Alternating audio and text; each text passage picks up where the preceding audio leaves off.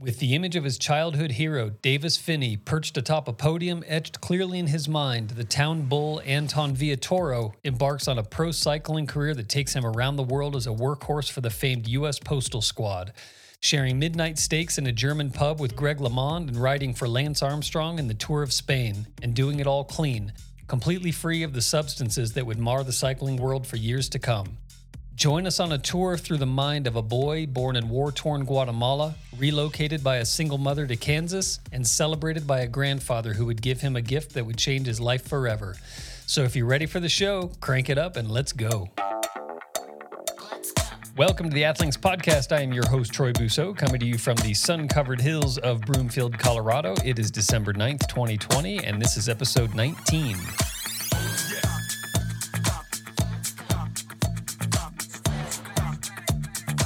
What's up, Anton? Hey, what's up, Troy? How are you? God dang, you get better looking every single time I see you. Oh, thank you. What the hell's in the water out there in San Diego? Pretty cold this time of year. Oh, yeah, I'm sure it's just downright frigid.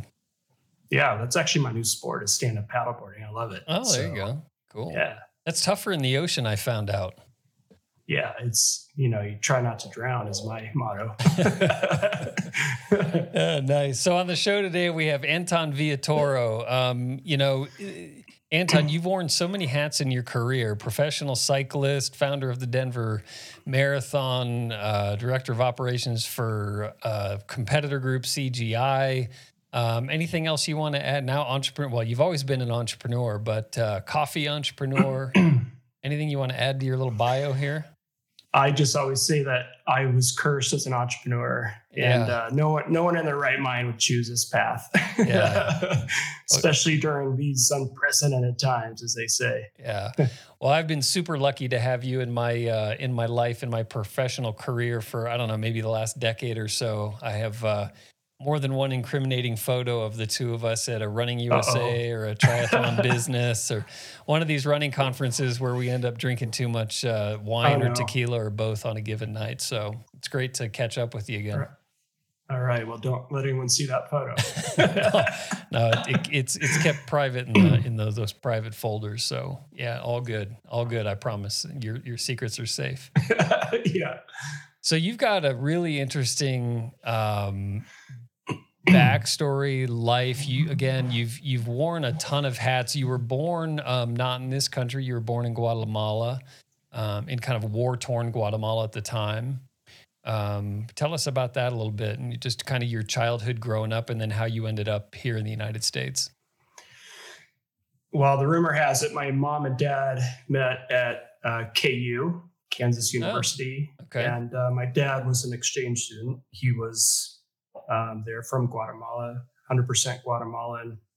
My mother was from a small farm town in Kansas, right outside of Dodge City, Kansas. And they met at Margarita Night. And as the story goes, they, ended up together. And my mom moved to Guatemala with my father, had my sister, 4 years later had me.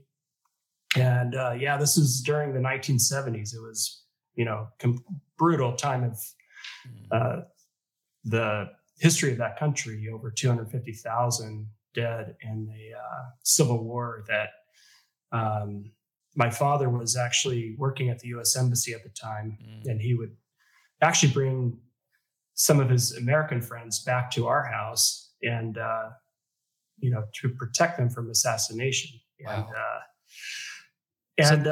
My mom, who's from a little town with one stoplight, she's like, "What are you doing? You're bringing all these people into our home and endangering our family." Yeah. So it's a crazy time. So obvious question. Why, did your mom know what she was getting into going back to Guatemala? Was she kind of naive, or why did they go back to Guatemala instead of staying in Kansas or somewhere else? Good question. I don't know. I think, partly the Latin culture of, the guys in charge. And I think, my mom had her degree, and so she was different at that time for a woman to have her college degree and then be in a Latin country. So, but she reared the kids and did a great job. And then my dad was working really hard all the time. And, I still remember going to work in bulletproof cars. His work, I should say, not my work. I was 10 years old. Wow. And still remember going by bullet-riddled cars, and the guy slumped over the steering wheel.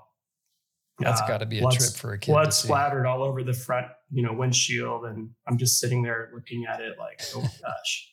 You said 10 years old. So you were, okay. I thought you were a little bit older when you moved out of there, or younger rather. So what time I was born there. I was born there, and then I came to the U.S. when I was 10. Okay. Got it. Yeah. Back to Kansas? Yeah. My mom put my sister and I on an airplane and told my dad that, we're going to go visit my grandparents. Oh. And then basically the next day she said, they're not coming back and I'm leaving tomorrow. Wow. And so my mom basically came back. I lived with my grandparents for a year. And as the story goes, the first thing my grandfather did to spoil me was he took me to a Walmart and he bought me a Huffy, BMX bike. And so I fell in love with bikes. Wow. What was that moment? Well, I mean, what was the biking scene in war-torn Guatemala at the time? Like, could a kid even have a bike or? No. Okay. Like, would you play outside and things? No. Was life even remotely normal for a child? No. I mean, we had, 10-foot concrete walls, barbed wire and glass on top. We had a guard with a machine gun at the front door and, wow. 2 guard dogs. It was, and you'd hear bombs in the middle of the night, that sort of thing. So no, we weren't riding bikes in Guatemala. Yeah. So you're as tough as moving away from your dad was. You get this kick-ass little BMX bike, and you're like, okay, all right, I see what. Well, one thing, so when I went to Kansas, the town has 1,800, population 1,800. Yeah. 1 stoplight, 1 truck stop, 1 Pizza Hut, 1 Sonic Drive-In, and that's it. That's it. And one thing I'd never experienced is that there were no walls between the houses. Yeah. Like you could jump bush over bush and go see your friends and ring the doorbell and say, hey, you want to go play? Wow. And so we'd stay out till 9:00 at night, building BMX ramps and stuff like that. Yeah. Total mind bender for you at this time. And I think probably just even to hear the silence of a Kansas evening had to have been a little unnerving, maybe even. Yeah. I mean, my grandfather, he was the president of the bank in Guatemala or in Meade, Kansas. And they lived a calm life, and he had all the time in the world for me, thought I was a great little athlete. And, he's the one that took me fishing, took me to the Royals Yankees games. He's the one that signed me up for T-ball and really just ignited my passion for sports. That's awesome. So when did you, from trying to think of what I remember there was BMX courses and things when I was you and I are about the same age. Growing up in Phoenix, there were some BMX courses, and that was kind of a deal at the time. But was it a formal thing at the time for you, or were you guys just kind of carving out some dirt trails in an empty lot kind of thing? Well, my mother ended up getting a teaching job teaching Spanish in Colorado Springs. Okay. And so obviously that's where the Olympic Training Center is located. Yeah. And so I fell in love with BMX when that same bike that my grandfather bought me got a flat tire, and she took me to a local bike shop and, bought a $3 bike tube and put it on the register, the countertop. And I saw a magazine called BMX Action. And I saw these guys flying over jumps and racing bikes with number plates. And I was like, that's what I want to do. Wow. And so being the great mother my mom is, she signed me up and I wasn't that great at the time. I was 12 years old and I just was having fun, ripping around a dirt BMX track. And so I did that for 4 years. Yeah. Was Colorado the way it is now where you were probably racing against some ex-Olympian's kid and stuff? Yeah. I mean, I think, Colorado it's a tough place to bike race. Yeah, it is. I think that's to reach a high level of the sport, or probably any sport, but certainly endurance sports. Yeah. everyone thinks that you have to be good, you have to live in Colorado. So a lot of the athletes do move there either because they're Olympic hopefuls or, in my case with cycling, the 7-Eleven team with road cycling, they're the ones that kind of, use Boulder, Colorado as their training ground. So yeah, I've dabbled in cyclocross a little bit since I moved up here, and I can't tell you the number of people that I've met in the, Cat 5 category who tell me like, yeah, I was in North Carolina, I was a Cat 3 or whatever, and I move up here and it's like, I can't hang. So it just instantly dropping down to Cat 5. Yeah. Yeah. It's a great place to be, not just the altitude, but fresh outdoors, lots of mountains, lots of different terrain. You have the Rocky Mountains, but then you also have flat days if you need it. Yeah. Yeah. So you're 12 years old, you're ripping up the BMX courses. At what point do you start to sense that you've got some talent for this? Or did you like go off and do other sports at the time? The only other thing I did really was, I was a diver because I used to show off on the diving board to my in that small town and do flips and dives and all that. So, and I tried to be the popular kid at one point, and I signed up for the football team, and came home with concussions, and I was like, okay, it was one of the toughest decisions I made at that time was quitting the football team, but obviously. No, and my physique. I mean, they were using me as a punching bag. So anyway, so I gravitated towards the sport that I felt like I could control my own destiny. Okay. And that was cycling at the time. And at the time, I didn't realize what a team sport cycling actually is. So, I kind of thought if you ride hard and, win bike races, and that's great. But then as you get obviously in the higher ranks, then it's definitely very much a team sport. Yeah, we'll talk about the higher ranks and the team aspects of that in a minute. I'm sure we'll get into that. So, so you're riding the BMX stuff at, like, are you jumping into sanctioned races? Are you traveling at all? Or like, again, like when do you start figuring out that because you're not like, well, maybe that's the question is, at what point do you start really distinguishing yourself on two wheels? Well, I don't know. That comes a little later, but I think at what point do I become enamored with road cycling? And that was my freshman year of college up at CU Boulder. Okay. And it was August of 1988, and it was a Coors Classic, which was the last year of that race. And Davis Finney was my total hero. And, I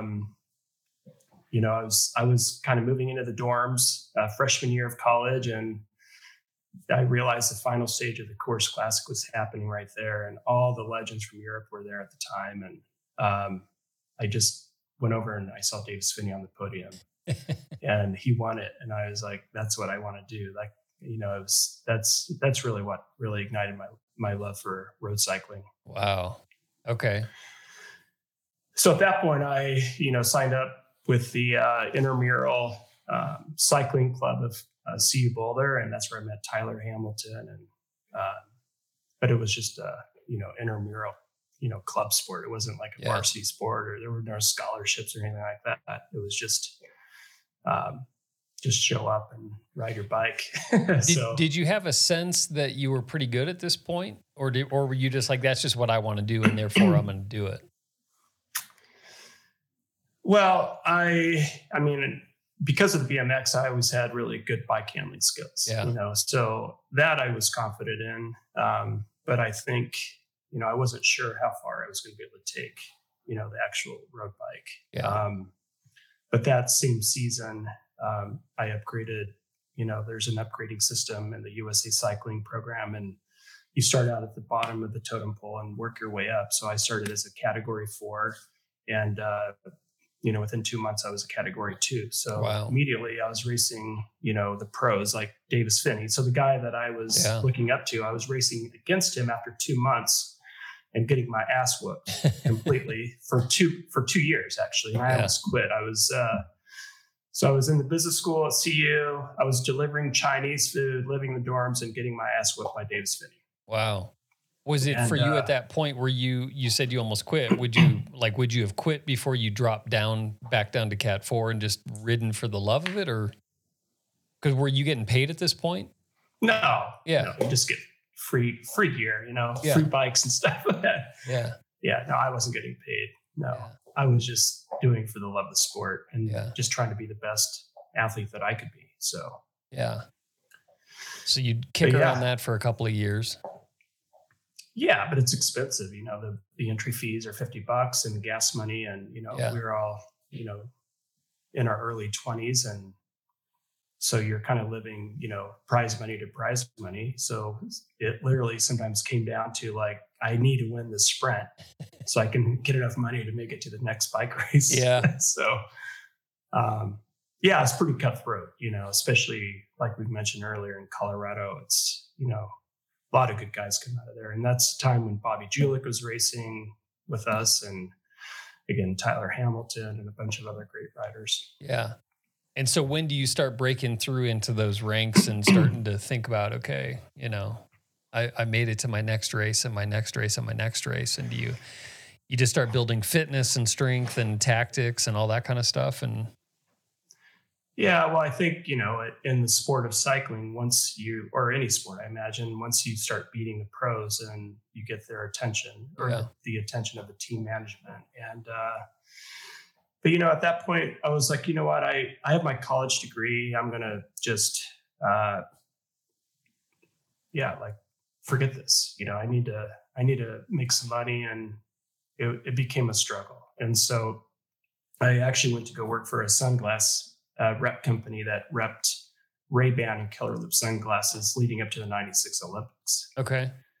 And so I knew all the managers because I would fly to Europe and I was doing deals with, Michael Johnson's agent, track and field, Gwen Torrance, all these like gold medal winners in track and field. And then I was also meeting with all the cycling agents and, meeting with Miguel Indurain and all these guys. So that was kind of what helped me to open the doors that I was able to, because, trust me, I was just as good as 200 other guys in line behind me, but I knew all the managers. Got it.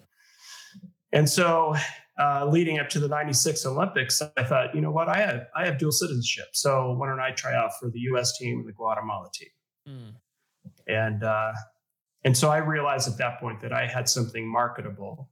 Here I am sponsoring athletes going into the Olympics, but yet I had the chance to also do the same thing. Yeah.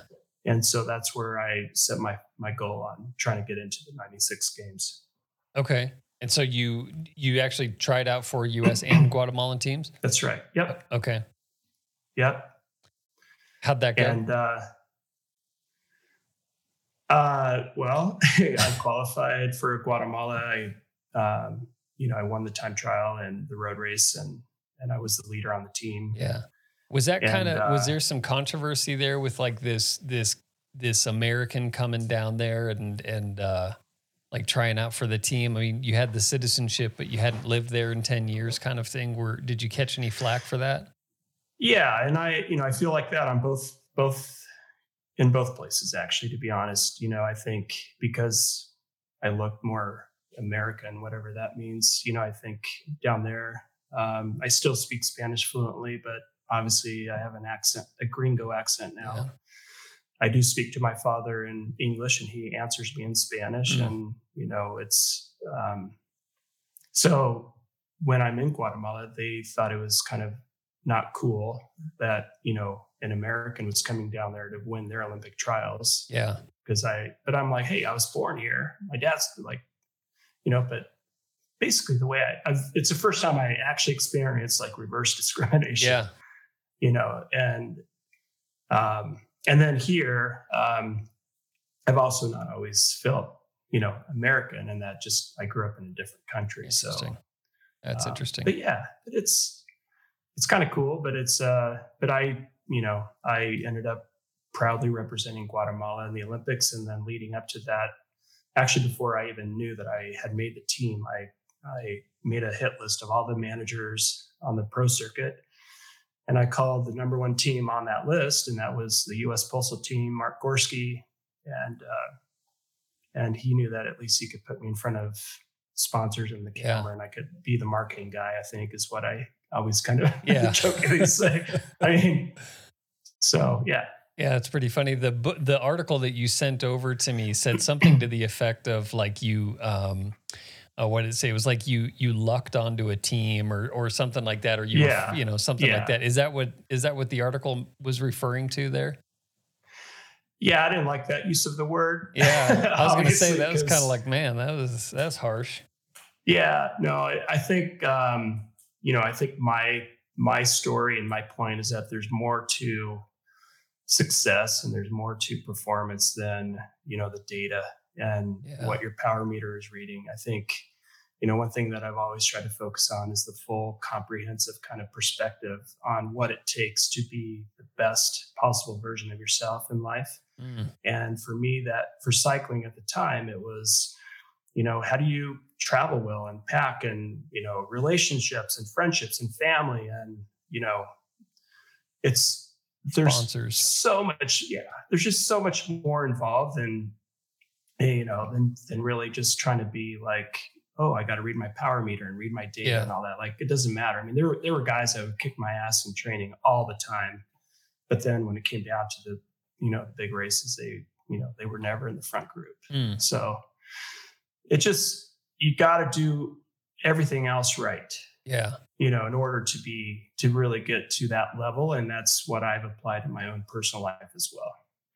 So yeah, I guess as you said, there's probably 200 guys out there with similar wattage and similar, abilities to, bike handling skills and all that stuff. And then it becomes the next rung down is all the intangibles. How good a teammate are you? How can you get along with another guy as a roommate in a hotel and in a country you don't speak the language of and all that good stuff?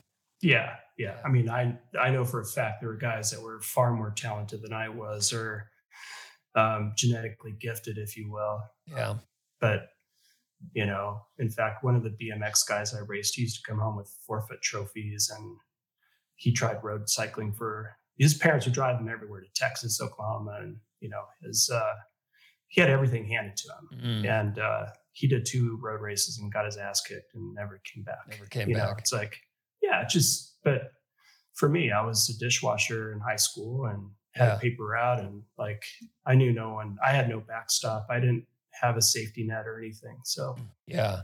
Well, it's interesting because like endurance sports, the life of a pro, I think we all look at, guys like Lance and things like that and see the glamorous side. But I had Anthony Familetti on, who was an Olympic steeplechaser, and he was explaining where he's basically living on a mattress with like just a sheet, not even the fitted sheet, in Flagstaff, Arizona, eating out of the vending machine, like for 6 months or something, just trying to put it all together. And so when you couple that with, I mean, the reality is like cycling, and I think it's because you're not pounding the rest of your body, but cycling turns you inside out like no other sport does. Like there's no amount of suffering, I think, that you can do in any other sport that feels quite like the suffering I feel on a bike.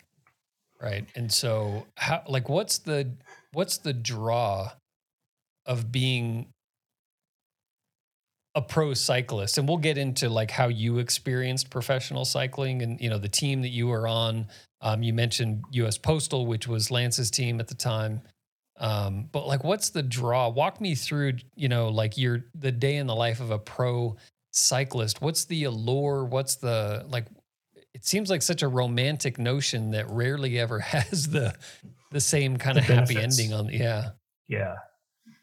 No, it's a good point. I mean, I to this day will look back and think how naive I was, to look at those magazine covers of those guys doing Paris-Roubaix with mud in their face and cow manure. And it looked like, wow, I want to do that. Yeah. Like, really? I was going to ask you specifically about Paris-Roubaix. Yeah. Yeah. No, it's just, I think that, I don't know how to answer your question, Troy, but, I think that, everyone has dreams, and for whatever reason, it was my dream to be able to experience that same thing, and I did. And so I can say that I've been there and done that. But yeah, it's not as glamorous as it looks on the cover of a magazine. Yeah. If it you look at like the lowest paid guy on a football roster, let's say in the NFL, is I think they make like $300,000 a year or something. Like if the conditions were better, if the pay was better, if maybe it was more Americanized, or what, like under what conditions does it start to all of a sudden become, wow, that's, that is a career, and that's something that, coming out of college, you can spend 10 years really pursuing, not for the rest of your life, obviously, but like what needs to, I guess, in your mind from the American perspective, like what's the thing that has to happen with cycling to where it gets to be this thing you're willing to suffer through as not the top guy? You're not the Tom Brady or the Lance Armstrong on the team. Well, cycling is, largely a blue collar sport in Europe. And, and even when it goes back to the doping story, I don't blame some of the guys for making the decisions that they've made for themselves and their family. Because if you think of some of their alternatives, it would have been to work in a Belgian factory like their father and their great grandfather. Got it. And I think that, here in the US, the economics are different largely. And, when you come out of, CU Boulder with a business degree, like, do you really need to go there or do that?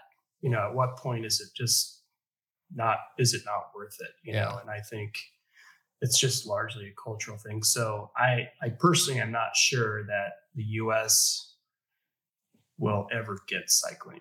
I don't know that, it's ever going to have the following post Lance that, like a Tom Brady has. Yeah. Just because I don't think that people quite get it. And I think that, until it becomes more mainstream, it's not going to get there. Well, so, Americans, I think, are pretty myopic in their own Americanism in terms of, if like a Tyler Finney or another American goes over there and sort of, I don't know that they have to win 7 tours necessarily, but I think it is, generally speaking, like you have to be able to identify with the people that you're rooting for. And that's right. And that's a big disconnect, I think, for Americans in general. But I mean, it's, and I think too, as Americans, like they just see, they see cycling as something they do, not something they watch, in general. Yeah. I mean, it's pretty boring to watch unless you know what's happening. Yeah. Or if you yourself know what those guys might be experiencing, or because there's so many different dynamics. It's like a chess match happening on the road at the same time. So, it's really hard even for myself to explain it to my daughters. Like, okay, that guy's going for the yellow jersey and that guy doesn't really care because he's going for the green jersey. And they're like, well, what's the polka dot jersey mean? I thought that was what's the white jersey? Yeah. Anyway. So there's all sorts of, You're always careful to point out, I think anytime I see your name associated with Postal is always like, I raced for Postal and I raced clean. And so, which is kind of, it's not kind of a bummer. It's a big bummer in that you're the outlier that has to sort of put the asterisk next to your name as the clean rider instead of the other guys putting the asterisk next to their names as the not clean riders. How, was it in your face to the point where you made a conscious decision to say, I'm not doing that? Or was it sort of in back rooms where you suspected things were going on, but it wasn't something you ever had to make the decision to not do? Great question. And I think I'll start with, back in, I'm trying to think, in the year that Festina was a French team, they got busted for EPO, and their whole team was kicked out of the tour. And it was the first time that I kind of was wondering, like, is this like for real? Like, what is a systematic doping program? Like, in my mind, it was pull down your shorts, 9 guys against a wall, and you just, everyone gets a syringe in the ass. And so we had a team doctor on Postal, and, he would give us our hematocrit levels, which is your red blood cell count versus your white blood cell count. And it can also help you determine if you're getting sick or if you have infection or whatever. And so my defining moment, to answer your question, was that, Tour of Spain, 1998, he, pricked my finger everything was behind closed doors. So you didn't know who was doing what, by the way. So he pricked my finger, and my hematocrit was 46, on day 1 of the Tour of Spain. And then he comes back 6 days later, and then you meet with him again. How are you? How's everything? How's your knee? How's your crash? Whatever. Pricks your finger again. And then at the dinner table, he'd slip you a little piece of paper, and you'd open it up like a fortune cookie, and it would just have a number on there. It'd be like 42. Huh. You're kind of like, okay, what do I do with this information? Now you're getting in my head, right? Yeah. Because now, okay, I guess you just told me I should feel like shit. So, right. So you meet with him again, and as the story goes, I said to him as I was walking out of the room, because he's like, I'm very concerned about your hematocrit. It's fallen very low. And I thought to myself, this is my chance to figure out if we have a systematic doping program. Oh, interesting. And so I turned to him and I said, what do you suggest I do about it? And there was like this awkward silence. And he said, Anton, and he was a Spanish guy. He said, I'm not a judge, I'm not God, and I'm not your father.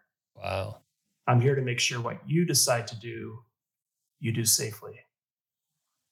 And I thought, cool, I don't do that shit. Walked out the door, and I was like naively so I walk out the door, and, of course, 2 days later, I couldn't hang with the pace, and I dropped out on stage 9 of the Tour of Spain. Wow. So basically, I didn't get invited to the orgy, is the way I like to put it, to my good friends. They knew I wasn't going to go there. They knew I wouldn't do that. Okay. So, it's interesting. So they only asked you one time, though. I mean, So maybe in their experience, it's sort of you're either in or out type of thing. It's not something that a lot of arm twisting, or do you think a lot of people got their arms twisted over time?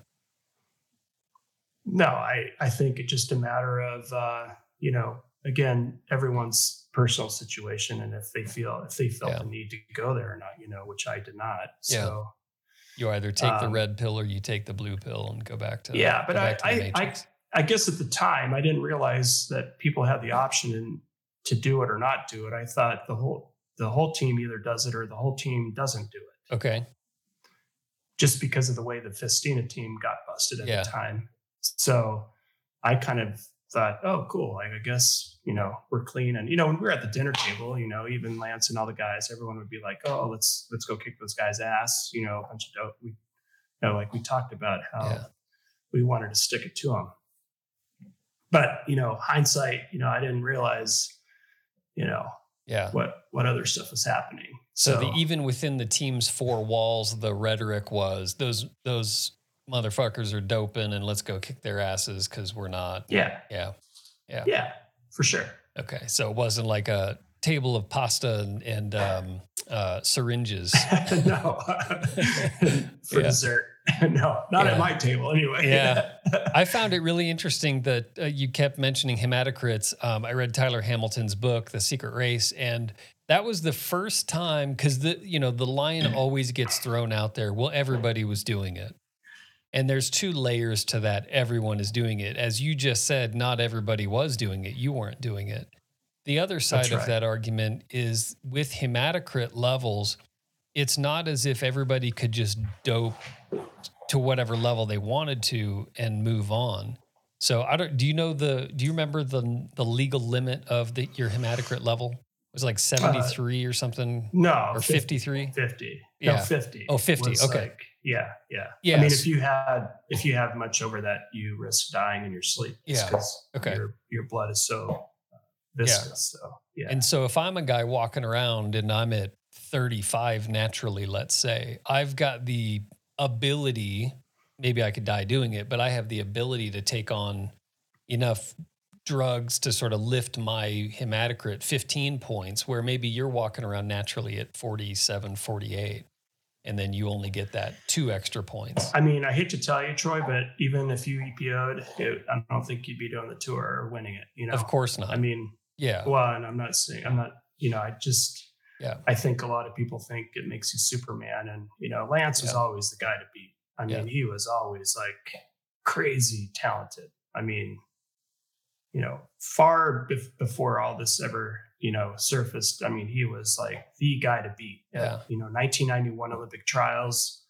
in Altoona, Pennsylvania, leading up to Barcelona. You know, he was like 19. Like, he was amazing. Yeah. So all it's allowed guys to do is basically get that little edge, you know, and basically top off the gas tank, as I like to say. There's some people who say that like something like a Grand Tour, like a Tour de France, that it's in some ways safer to do it, you know, with like EPO and things like that, because the race itself is so grueling. Where do you, like, if EPO, let's say, were legal, were you afraid of the drug itself, or were you just from a moral standpoint and cheating? Like, where did you draw the line? I mean, I got into sports. My grandfather, back, you know, to my upbringing in Kansas, I mean, usually put kids in sports to keep them off the streets and off drugs. I grew up with a single mom, right? And she was a school teacher on a school teacher's salary. And I was washing dishes, you know, till 10:30 at night as a sophomore in high school, trying to earn enough money for my first car. So, I mean, I got into sports in order to be, you know, healthy and I just love the competitive nature of it. And ironically, it's kind of weird how it makes full circle. And then you get back towards the top of, you know, your sport, and then you're now faced with the same dilemma. You know, and, but you know, and I'm not the only guy that was not doping. There's plenty of talented guys out there. You know, my estimates are 20-25% of the guys, you know, weren't doing anything. And, you know, I jokingly say if I had dope, maybe I would have gotten 86th place in the 86th place instead of dropping out. You know, like that's kind of, it's not like I was going to win the Tour of Spain. I was, you know, that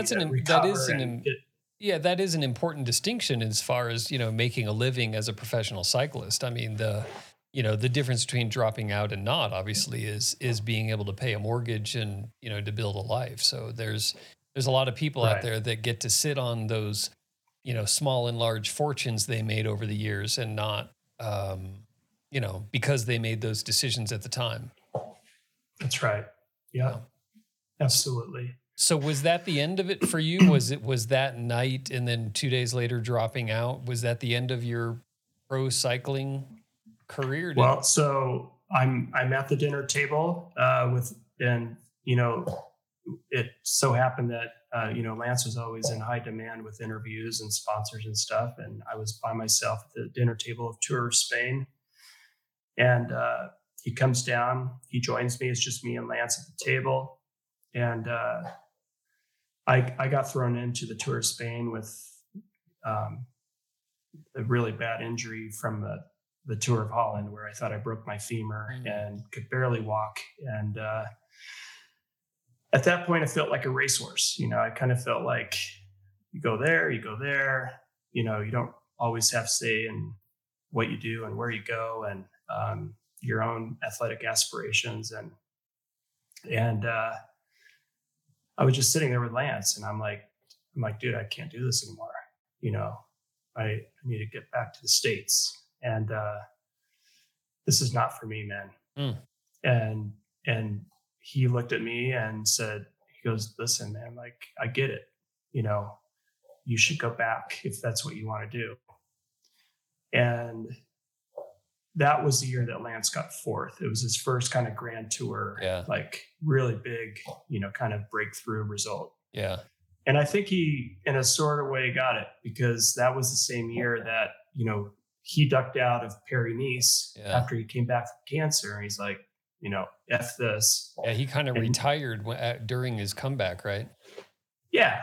And the rest of us picked up the slack because, you have the teams have contracts with the various organizers. And if the postal team is going to say, okay, we're going to have 9 guys on the starting line, and they have to come with 9 guys, so can't come with less than that, even if some of them are, injured or sick or whatever. And so I think Lance got it, and I think he had compassion for,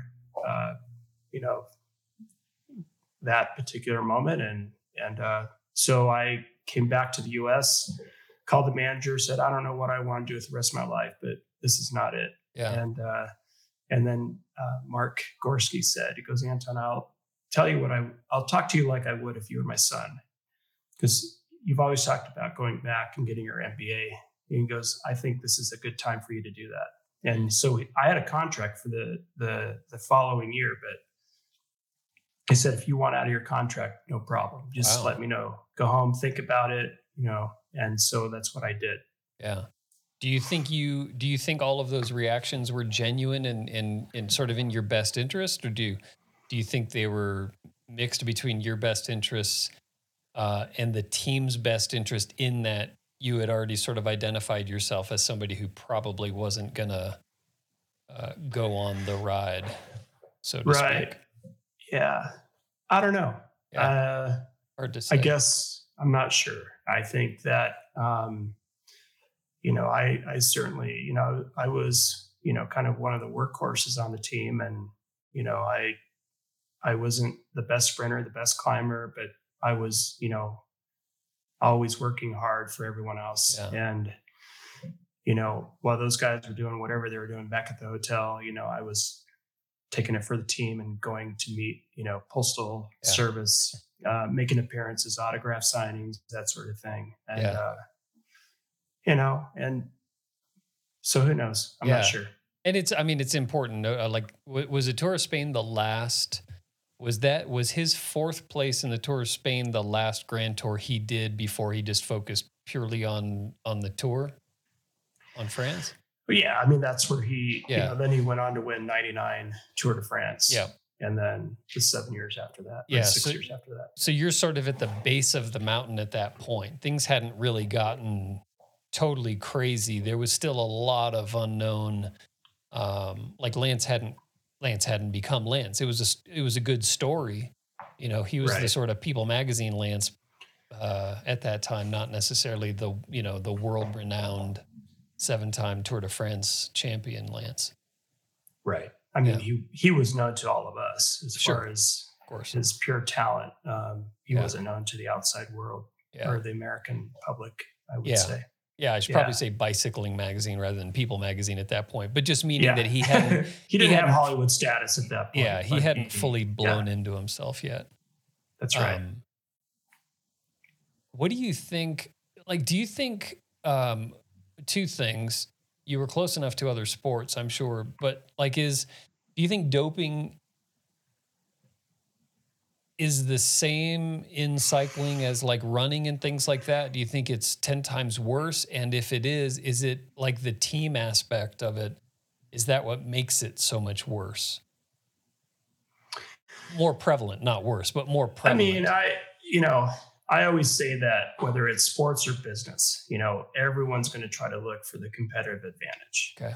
And really everyone draws the line in a different place.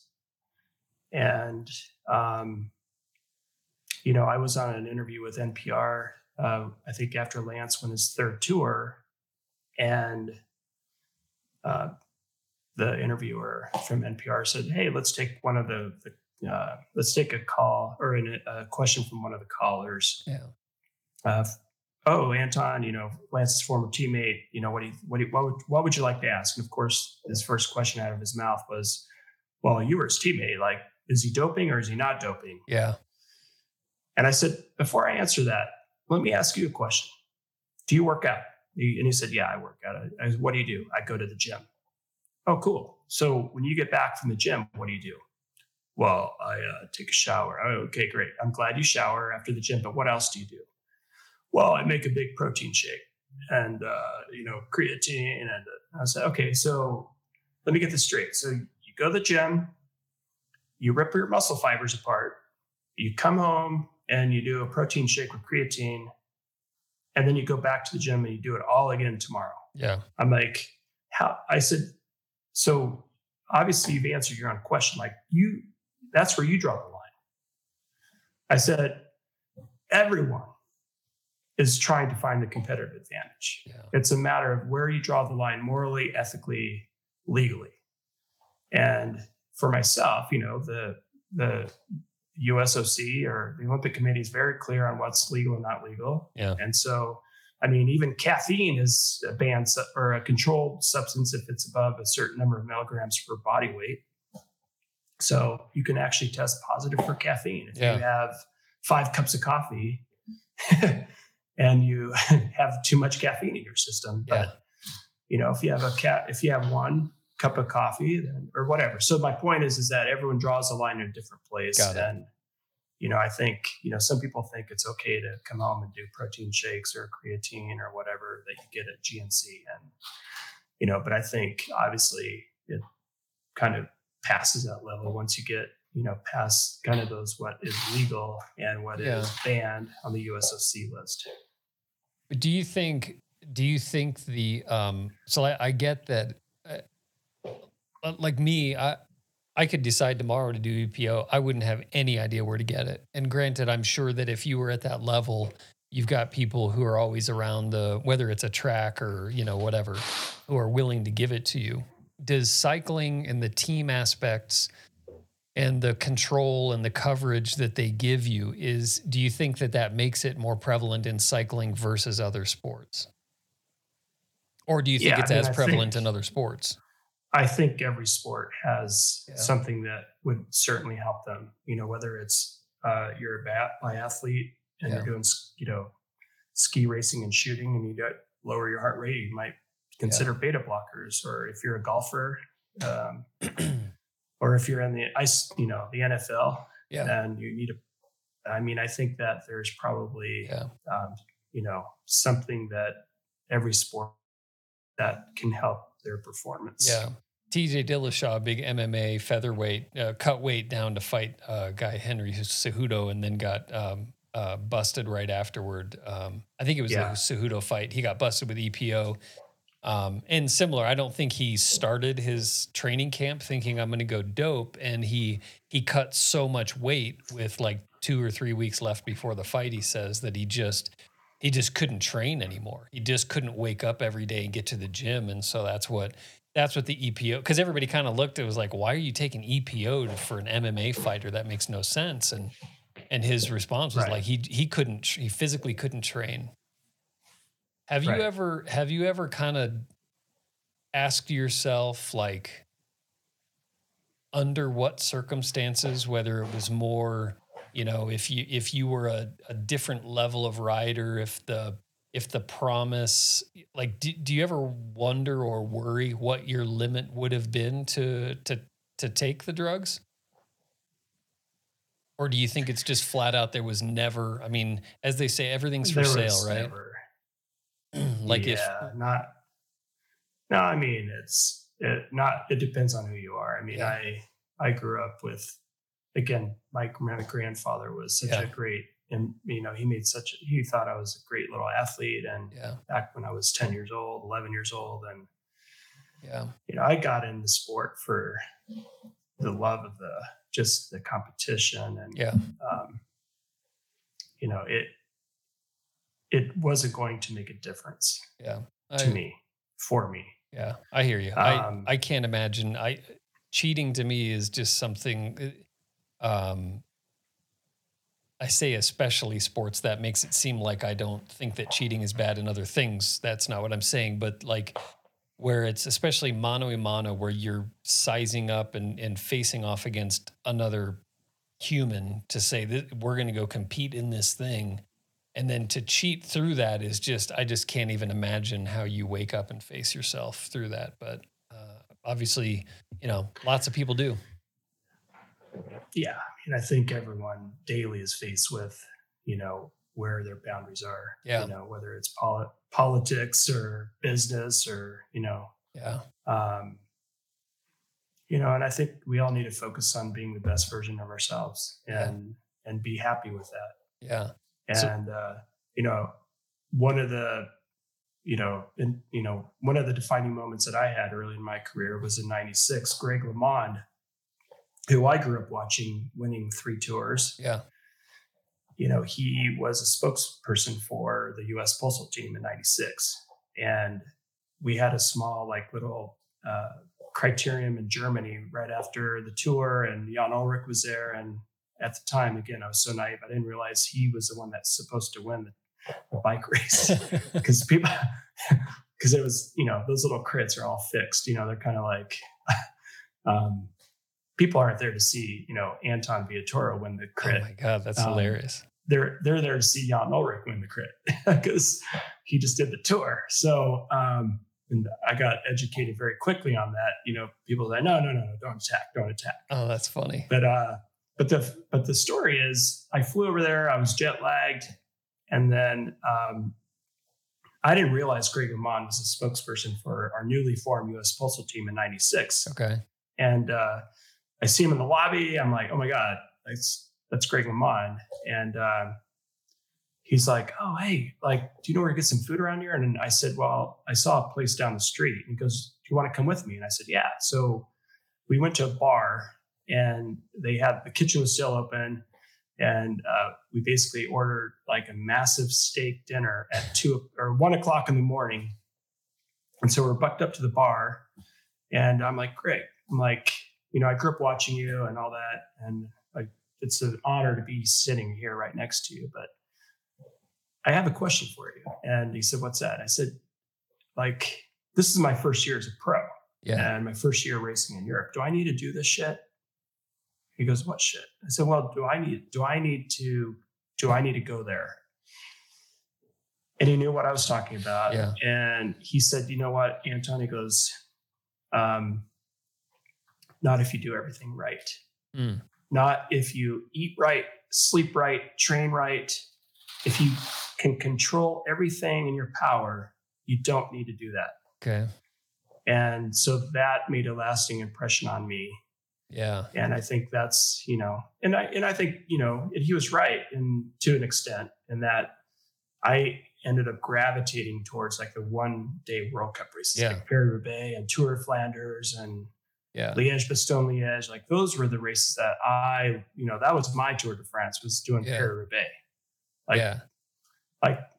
Back to the cover of the magazine, right? Seeing guys getting beat up on the cobblestones, that's what I want to do. Yeah. Why is that race such a freaking widowmaker? Why is it does it just knock your teeth out of your head when you're on the cobbles, or why? It seems like it.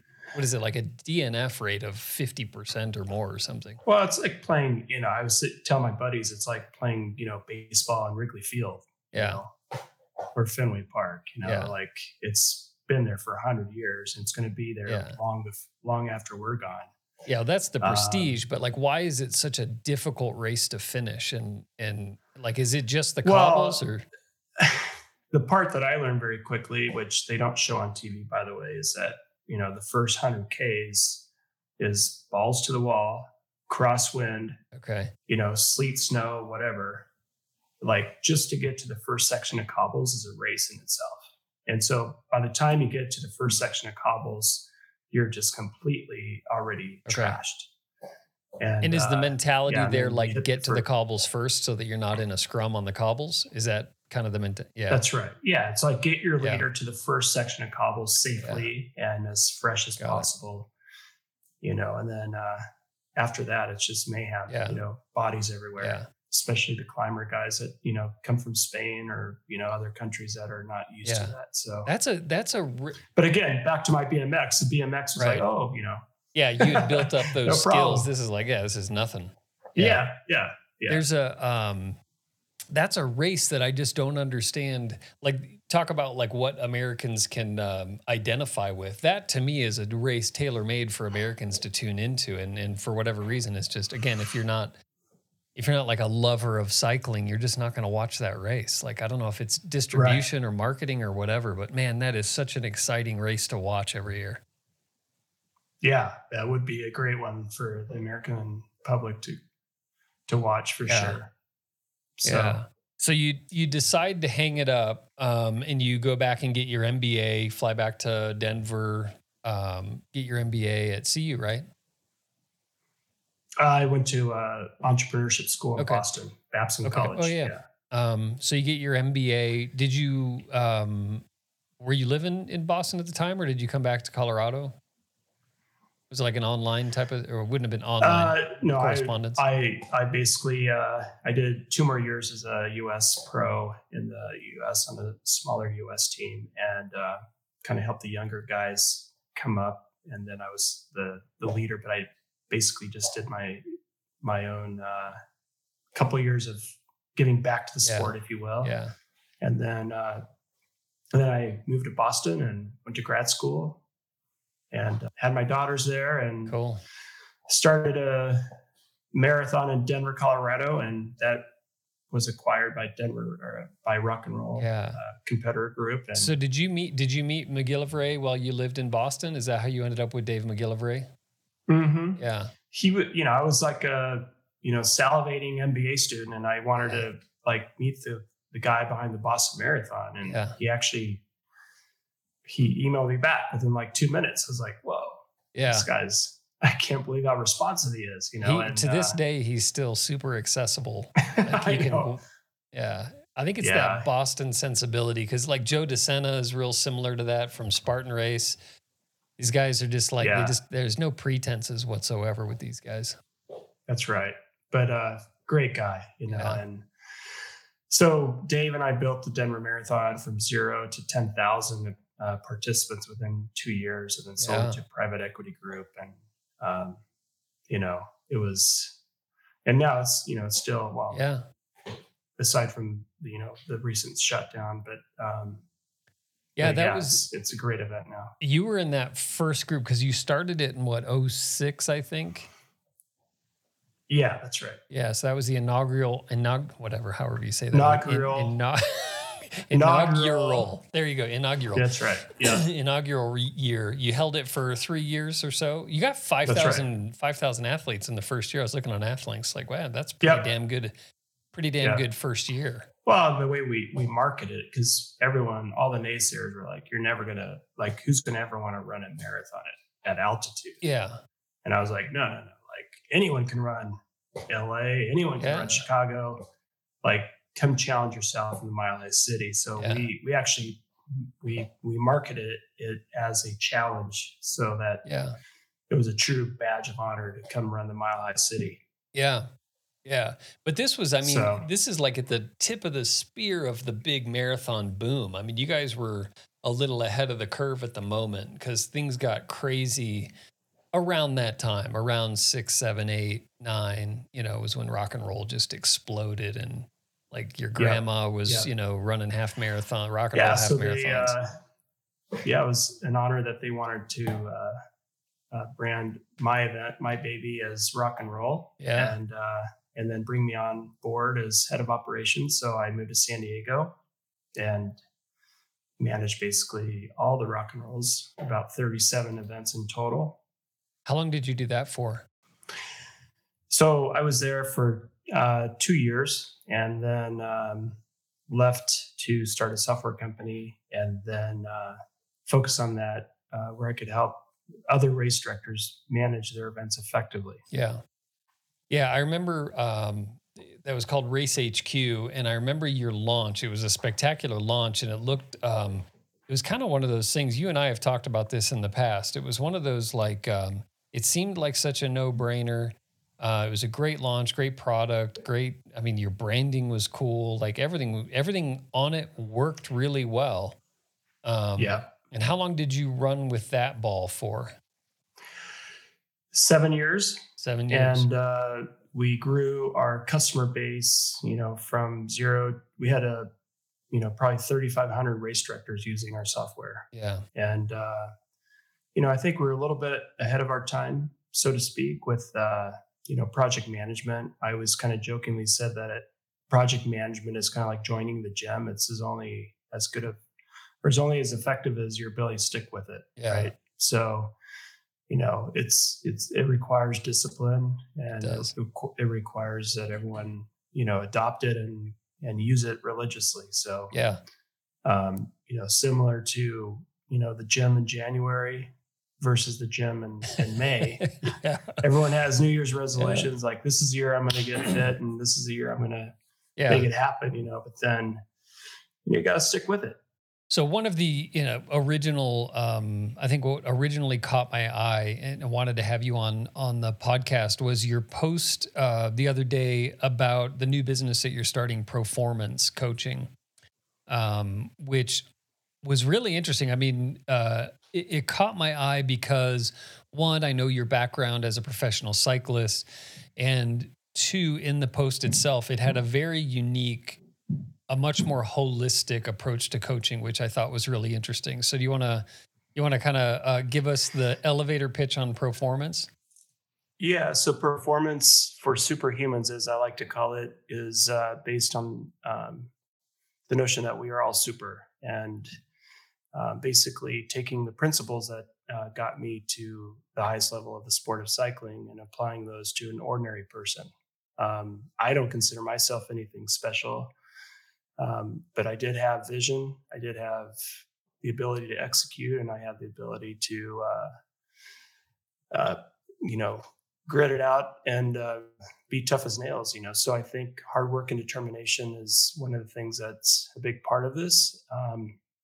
And really, the part that I'm excited about is, I was kind of my own science experiment for over 13 years, and I made all the mistakes that you can imagine. And I would say I spent the better part of my career actually trying to figure it out, trying to figure out, when to eat, when to, get your massage, when to, how to travel, all those things. And, so the way that I see Performance is really taking the guesswork out of it, and really, we're going to figure it out together, me and you, and we're going to figure out what's best for you and getting you to the finish line. So, okay. So there's the sort of do's and don'ts process side of massage, diet, when, how, where, etc. There's the coaching performance aspect where I'm assuming you're looking at metrics and then determining what's the right workout for the right day, and the taper and all of those types of things. Is there a whole mental aspect of this as well? Are you kind of looking at this thing as much of kind of life coaching as it is performance coaching? Yeah, I mean, the reason that I wanted to get into this was that I feel that, there's plenty of coaches out there that can, read the data and, look at your watt meter, write a training plan, and they're all, great at what they do. But I, really wanted to incorporate not just the exercise piece, the diet piece, but also the mindset and the accountability. So what I'm trying to do here with Performance is also create a community around the Be Super message that, we can all support each other in the process of being the best version of ourselves. Interesting. Did you have a coach in your life that kind of stands out to you as like, wow, this would be, this at scale, I could really affect a lot of great people? Well, really, I mean, honestly, when you're a cyclist, there's not a lot of, I was just figuring it out on my own. Okay.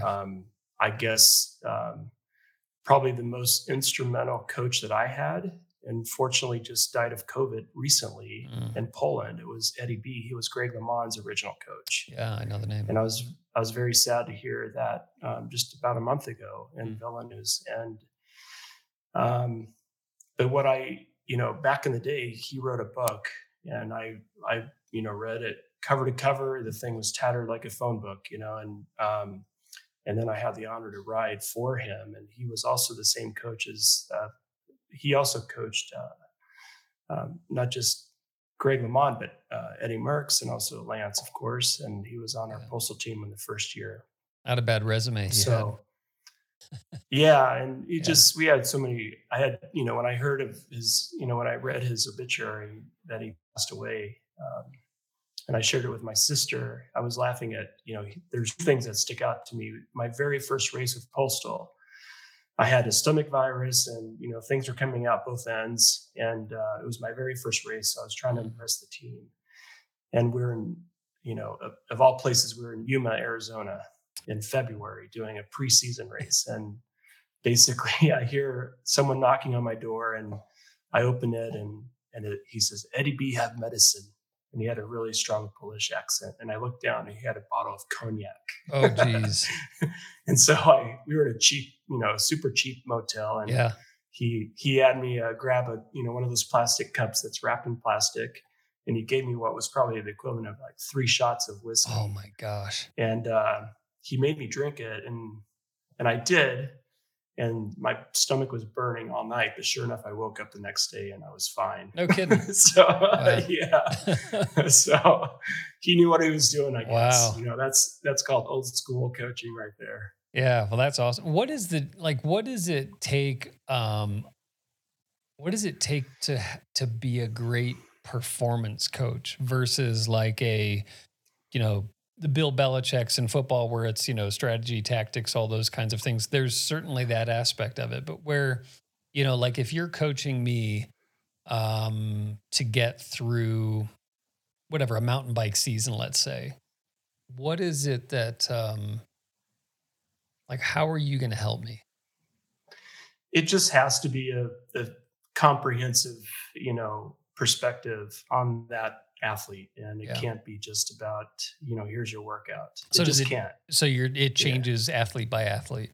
Oh, for sure. I mean, if you were to work with me, Troy, I would say what are your goals, objectives, stuff like that, of course. But then do you drink? What kind of food? Do you drink? Yeah, what kind of food do you eat? How's your sleep patterns? Yeah. Do you sleep at a full 7-8 hours of sleep? Or are you waking up in the middle of the night? And just really, do you weigh yourself every morning? Yeah. Because I suspect there are some people who are just like, they've got the self-motivation side down, right? I have no problem getting out of bed at 4:00 in the morning and putting in 5 hours, but I'm also just like hammering the same way every day, turning myself inside out. I have no idea of what I should be doing. And that's not me, by the way. I don't turn myself inside out for 5 hours a day. And I certainly don't wake up at 4:00 in the morning. Work-wise, you do, right? Yeah. Yeah. But is that, so do you kind of look at it that way? Like, okay, out of the 10 things, you do these 3 things really well. So I don't have to necessarily worry about those, but here's a deficiency that you have that I'm going to try to fix. Yeah, I mean, I have connections with the best in the business as far as, getting orthotics, getting bike fits, blood work, all those things that helped me along the way when I was racing. And, like I said before, I'm not the guy that's going to do the bike fit, but, just there's things that I can immediately spot that need to be addressed. Yeah. And so those will be the thing. That's where I can, really gain years on what it would take for yourself to figure those things out. Yeah. And the other thing, Troy, I feel that a lot of people, and I'm guilty of it too, we all put our head in the sand oftentimes, and we're not looking ourselves in the mirror, so to speak. And, I have friends that are like, "Oh, no, I'm not going to weigh myself because, I don't want to know." I know when I'm overweight because my jeans are too tight. No, and that's not, and I say that it's not even about that necessarily. It may be that your weight is fine, but it might be that you go for a run and you come back, you weigh. I always weigh myself first thing in the morning after I use the bathroom and buck naked and before I do anything else. And then after I work out, I come back and I weigh myself after my workout. And you'll be surprised when you look down at the numbers. You'll say, "Wow, I lost 4.5 pounds of body weight on a 10K run or whatever." And And that just, it's good information to know. And so that, the rest of the day you need to hydrate, Yeah. or you need, so, so I think, between weight, there are all those things that you need to keep in mind: weight and sleep and your, what you're putting in your mouth. And, I used to have a rule for myself that I would never eat after 8 p.m. Not one thing would go into my mouth after 8 o'clock at night. And that way you sleep better. It's good to wake up with a little bit of hunger, Yeah. So, Yeah. Well, now with like not gonna- intermittent fasting and all that stuff, that is sort of all the rage now these days, is really limiting that intake after a certain hour and going a certain number of hours without having to worry Yeah. about digestion. Yeah. And when I look in, and I'm not an intermittent faster at the moment, but when I look back at my habits, when I was bike racing, if you think about it, if my last morsel of food was at 7 p.m., and, that's after a 6-hour ride, and you're just, you're sleeping at that point 9 hours at night. Yeah. So by the time you wake up in the morning and actually have breakfast, it's been 12 hours. Yeah. So, it strikes me the like youth sports, baseball, football, basketball, all of these kids now. I mean, you see these ridiculous club programs with, nutritionists and massage and all of these other different things, and just the massive explosion in, I guess, revenue on that side of the youth sports side. But I have not seen the same in youth running. I mean, heck, youth running. I mean, take, like Olympians who are literally like sleeping on the floor of a buddy's house kind of thing to train and things like that. So the difference between the haves and the have-nots, are you looking at that side of that kind of deficiency in the holistic network of wellness for endurance sports? Like, are you looking at the youth side of this, or is this more the 40-year-old trying to do Leadville, or more the 18-year-old who's trying to become a pro cyclist? Well, I can certainly work with the 18-year-old that wants to be a pro cyclist, no problem. But, my passion, I would say, is definitely the age grouper, someone that is in their 40s, or maybe they're not in their 40s, maybe they're in their 20s. Yeah. Age doesn't matter. But, I think, to your point, there's not a lot of infrastructure for endurance sports in our country. And it's very different here than it is in Europe, by the way. In fact, my teammate on the U.S. Postal, Vyacheslav Ekimov, he explained how he was a Russian guy that did the Olympics multiple times and gold medal winner, and he explained how he went through a sport school. I'm like, sport school? What's that? He's like, they separate you and they say you're going to be a gymnast, you're going to be a cyclist, and they put you in these programs at a very young age, and he was one of 10,000 that didn't crack. Wow. So they put you in the program. You're with 10,000 other cyclists, and then there's three final athletes standing, and he was one of them. And he was and still to this day was and has been one of the best cyclists out of Russia.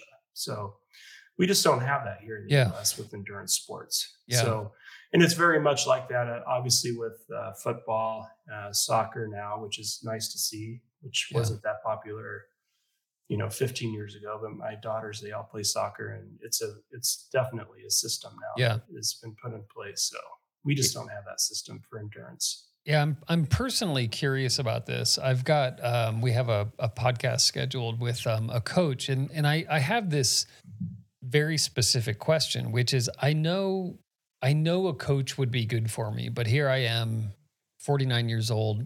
I've been racing at some level now for, 17 years or so. I've had a coach for a very brief time, and I always wonder, like, why don't I have a coach? But it's not something that I don't know. Everyone needs, I mean, even I could use a coach at this point. 100%. I mean, and that's my point is just, that I know that I need it and yet I don't have it and I don't know why I don't have it, I guess is my point. And it's kind of frustrating to me because every time I talk to someone like you, my first reaction is like, God dang it, I got to hire a coach, especially if I'm going to do some of the things that I want to do in the next 10 years, you know? And, yeah, so I think part of it is availability. Yeah, certainly it's that. I mean, but I think we all have the need to, you know, improve and get better. And I think that, you know, I think we could all use different types of coaching at different times, whether it's a life coach or a business coach. You know, I think we get so stuck in our head or our routine or what's comfortable, and it's really hard to see ourselves from the outside. Yeah. And that's why I say even I could use a coach from time to time. You know, like, Anton, what are you doing? I'm like, oh yeah, you know, I need to stop doing this or start doing more of that. But and just getting that kind of non-biased feedback. Yeah. So I've thrown my cry for help on the table now. So I will be happy to help you. And so but specifically for Proformance, I'm really curious because I really I hold you in very high regard, and I know you would be a phenomenal coach, and like you just have the demeanor, very patient, very, kind of slow and articulate through things. But like, give me a picture of like your ideal customer, you know, again, is it in my case, you know, the 49-year-old who's saying, okay, I've got, you know, over the next 2-3 years, here are my goals. I want to do, you know, Badwater. I want to do Leadville. I want to do these epic things. And at the same time, kind of, you know, here, these are the ages of my kids. This is the business that I'm running, that type of thing. And then you help, you know, so like, what's your ideal situation? Well, so if you go to my website, antonviatoro.com, you'll see, you know, our tagline is, you know, we're fitness fanatics, endurance junkies, Peloton peddlers, health nuts of every shape and size, gym rats, outdoor badasses, and game-changing athletes. And my hope for 2021, as we come out of the current situation with COVID, is that, you know, we are back in action next year and we have events. I think that there's nothing more motivating and more inspiring than to see the average person, you know, cross the finish line, you know, and their loved one there with a dozen roses. And, you know, we plan to help thousands of people accomplish that next year. So I was just talking to an old colleague of mine that works for Tough Mudder. It sounds like they're going to be back in action as early as April. So, you know, I think that we're all going to be frothing to do that next race next year. So you just said thousands. Is the scale of Proformance, like, is this a business you're building where you're going to have 5 people you're coaching, 500 people, 5,000 people? Like, what's the idea? So we're going to have 3 tiers. Okay. Troy, right now we just rolled out the kind of exclusive one-on-one training, which is going to be working with me directly. But I'm also working on a content library where it's going to be kind of more for the masses of, you know, we're going to have a knowledge library where you're going to be able to, you know, see videos and get nutrition plans and be able to, you know, kind of join that membership program. And then also kind of doing that middle tier, which will be group, you know, live workouts and lessons in nutrition and motivation. Nice. So nice. Yeah. So there's going to be something for everyone, just kind of depending on how much access or how much time you have in your day and what you want. Got it. So and you had mentioned earlier something about the community that you'll be coaching. So I would assume then there's like a way where as I'm getting coached, I've got almost like a peer level of coaching in a way where I can talk to other athletes that you're helping, and maybe there's a handful of us all training for Leadville or something like that. That's correct. We're going to have a Facebook community page, so you're going to be able to be a part of that as well. Cool. So our message is be super. So we've just designed our kits, and we're getting our, you know, our tech tees and all the gear which will be on our website as well. So, Cool. yeah, You'll be the So we're town bull excited of for- coaching. I hope so, Troy. Yeah, no, Yeah. I'm excited though. It's an honor. It's kind of funny how life makes full circle. And, I didn't want anything to do with bike racing, Yeah. After I left it, after, spending 13 years. It's But funny how now that works. I'm just like, and I think it's so cool to see, like the younger up and coming, whether it's my daughters or, my neighbor's son that's 13 years old and mountain biking, and Yeah. just eyes are this big, just, salivating to, get feedback on how to be a better mountain biker. So, Yeah. it's just, it's the right time. And I think that, like I said, 2021 is going to be a great year. So. Yeah, I agree. I don't have anything against team sports. I certainly grew up with my fair share of team sports, but the thing that I learned as I started getting into endurance sports, and then as my kids have grown, the autonomy that's required, the self-reliance, all of those things that are required of a person, but certainly of a child and adolescent, you have to get out there. It's kind of like wrestling in that way, where you just there's nobody, can't blame the quarterback for the pass being too low. You can't blame it's on you, man. And if you didn't put in the hours and the work, it shows. There's just no hiding behind complacency or laziness or any of those things. So that's right. Yeah, I think that's one of the that is the reason I got into cycling or BMX. Yeah. Back in the day, is I hated when I had a great, T-ball game or, and then some other kid let the ball go between his legs. Damn and it, Timmy. Lost, Yeah. I'm like, so yeah, I definitely, and that's probably also why I become an entrepreneur, is just, being able to control your own outcome. So yeah, it's exciting, man. I'm excited for you. I think good things are gonna come out of this for you, for sure. Yeah. Well, thanks, Troy, and I appreciate your time, and I'm excited about your new podcast. Well, Cool. I'm excited about your new venture. We'll have to keep tabs along the way, and maybe you can help get me over Hope Pass in Leadville 100 or something, or whatever I decide to do. Badwater ultimately is my bucket list. I don't know that my body will ever be able to run 100+ miles, but we'll put a race on the map and figure out how you can help me get through that. I would love to, as long as there's Coronas at the finish line in there. There's always. Yeah, Dos Equis for me, Corona for you. That's right. Yeah, but Cool, the street tacos will definitely be there. Well, we're about the time where we normally cross a finish line here, so we do a little 10-question dash. You ready to answer some questions and let the listener in on your mindset a little bit here? So questions are pretty easy. Just only honest answers are accepted. Ready? All right. So okay. Here we go. Do my best. So next race, 2 wheels, 2 feet, 2 paddles on your paddleboard, your stand-up paddleboard. Oh, I think I'll have to go to Rosarito and do the 50 miler down there from Rosarito to Ensenada and have some tacos and some Coronas. Boom. Okay. Sounds delicious. Favorite sport, movie, book, podcast, documentary? Favorite sport?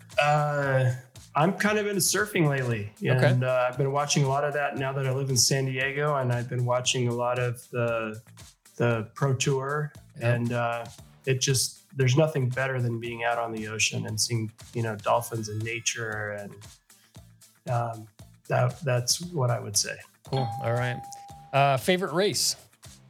Is it the Denver Marathon? Favorite race? Yeah. It's got to be Paris-Roubaix, no? Favorite race? Yeah, that would definitely have to be Paris-Roubaix. Yeah. God, I mean, this is a question. It's funny for me to even ask you, but your bucket list race. My bucket list race. You come at this one from a different context. Most of it's just like, us schlubs going to sign up for a race, but. Well, no, I don't want to commit myself to that, but I was about to say I've never done an actual marathon. Okay. And my daughter is an amazing runner, so maybe I'll have to say that. All right. Maybe Boston Marathon. Okay, very good. Since Dave manages it. Yeah, there you go. Home stretch song or band on your playlist? Do you listen to music while you run or race? What was your question? Your favorite, your home stretch song or band on your playlist. Who gets you across the finish line?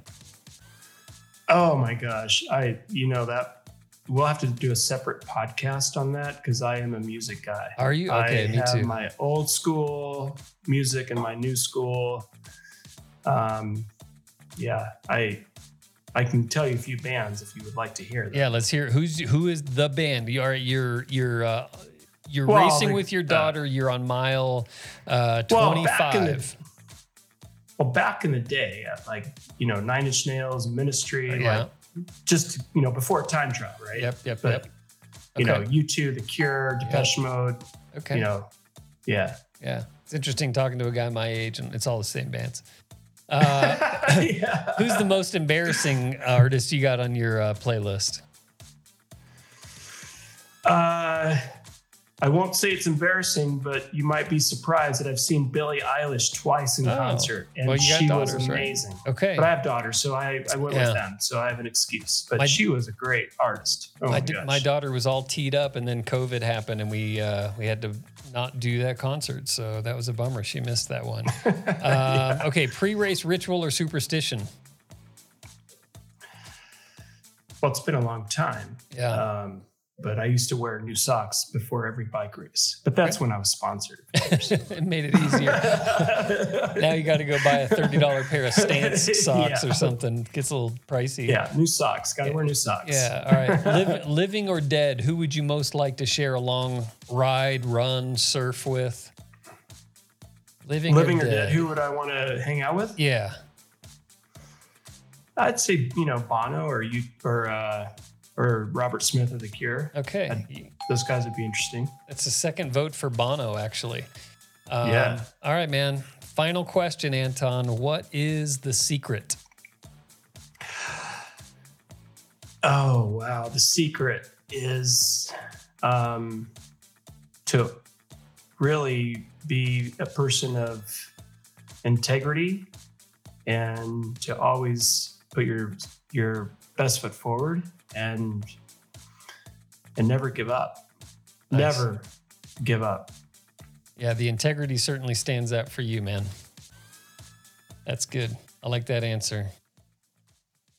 Well, Anton, I told you we were going to take a little ride through your brain today. So thanks for letting us do a little long ride through the life and times of Anton Villatoro. Thanks, brother. Appreciate it. Indeed. Thanks, Troy. Yeah, it was great to have you. I appreciate you sitting down. I'll be in San Diego, hopefully once the weather turns a little bit warmer. So we definitely got to grab some fish tacos down there and maybe a couple of beers. That sounds good, dude. And that is the show, everybody. Hope you enjoyed it. More people racing more often, having more fun in the process is our mission. Thanks again to Anton Villatoro for sitting down with us and sharing a long ride through his life. We do a special post for each episode on Instagram, so look for the post for episode 19 with a dashing picture of Anton. If you have any comments or questions, we are at Athlinks across the board, or shoot us an email to podcast@athlinks.com. The best way to support this show is to first subscribe to the podcast on iTunes or click follow on Spotify.